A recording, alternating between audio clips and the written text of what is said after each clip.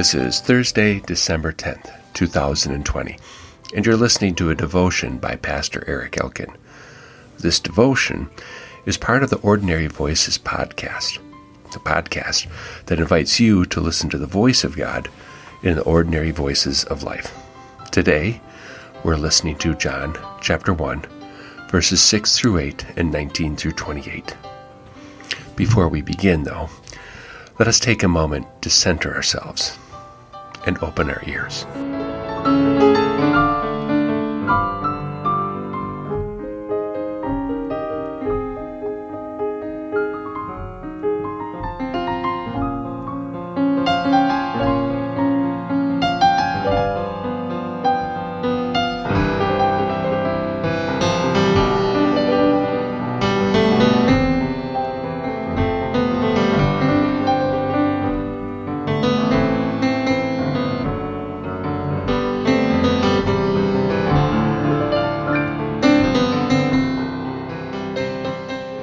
A reading from the Gospel of John, the first chapter. A man named John was sent from God. He came as a witness to testify concerning the light, so that through him everyone would believe in the light. He himself was not the light, but his mission was to testify concerning the light. This is John's testimony when the Jewish leaders in Jerusalem sent priests and Levites to ask him, "Who are you?" John confessed. He didn't deny, but confessed, "I'm not the Christ." They asked him, "Then who are you? Are you Elijah?" John said, "I'm not." "Are you a prophet?" John answered, "No."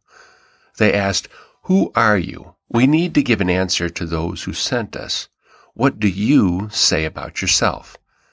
John replied, "I'm a voice crying out in the wilderness.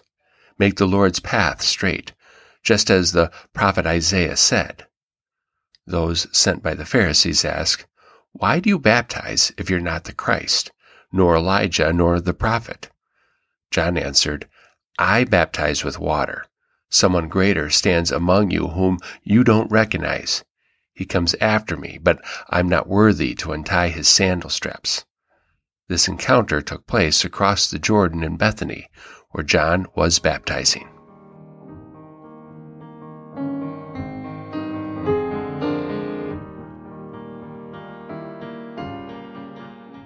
The wilderness has many voices. Most of them are eerie or lonesome. Stand on a butte in an open prairie in North Dakota. You will hear the wind sing a song. If you dwell in that wilderness, the melody is one of freedom and space. Ranchers are just soothed by the sound. People from urban areas, though, hear something more ominous. Lewis and Clark heard the voice of the wind when they entered the Great Plains of the Louisiana Purchase. The sound was frightening to these explorers. They never had ventured out into a wilderness so open and treeless. As they gazed out over the horizon, they feared for their lives. If you've ever camped in a tent, you know the strange voices of the wilderness. Even the smallest of sounds come to life at night. Darkness silences the ambient noise of daylight. With all background noise subdued, the human ear picks up every little movement. Then the human mind converts these benign sounds into a pending doom. Birds foraging in the bushes sound like a cougar on the prowl. A helpless raccoon searching for food sounds like a great bear wanting to devour a lonely camper. I used to think the whippoorwills, calling in the night, were trying to summon evil spirits. None of this is true. But you have a hard time convincing your mind it is not. Many voices are calling out in the religious wilderness as well. These voices compete with each other, leaving most people confused. Some Christian voices proclaim the end is near, while others say the kingdom of God is breaking open. They claim to be voices in the wilderness. It leaves us wondering, who's right? Is it all ending or just beginning? Preachers on the internet cry out for the people to return to good Christian morals. I'm cynical of these voices. The one speaking typically provides the worst of example of good. Not to mention we often differ on Christian morals. Before they can even finish their proclamation, though, another preacher is calling into question these very same morals. The people listening to all these voices crying in the wilderness are left confused. They naively think the message should be simple. It's amazing how complex the message can be once a preacher gets involved in the crying out. And I say that as a preacher. The truth hurts. John's voice, the one we hear in our reading, does not point followers to himself. He does not ask people to be better.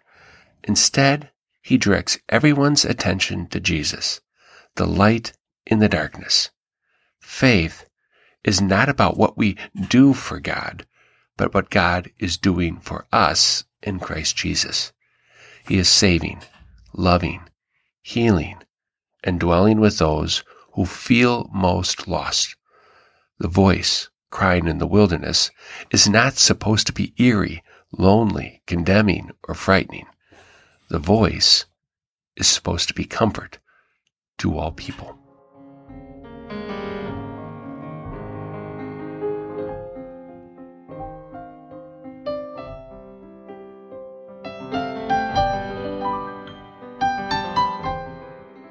Let us pray. Lord, as John came to prepare the way for your coming, may we seek to prepare the way for you, to come into our lives with comfort, grace, peace, and love. Help us so to follow Christ in such a way that in all of our relationships, Christ's love may be seen, experienced, and embraced, so all may have abundant life. Amen.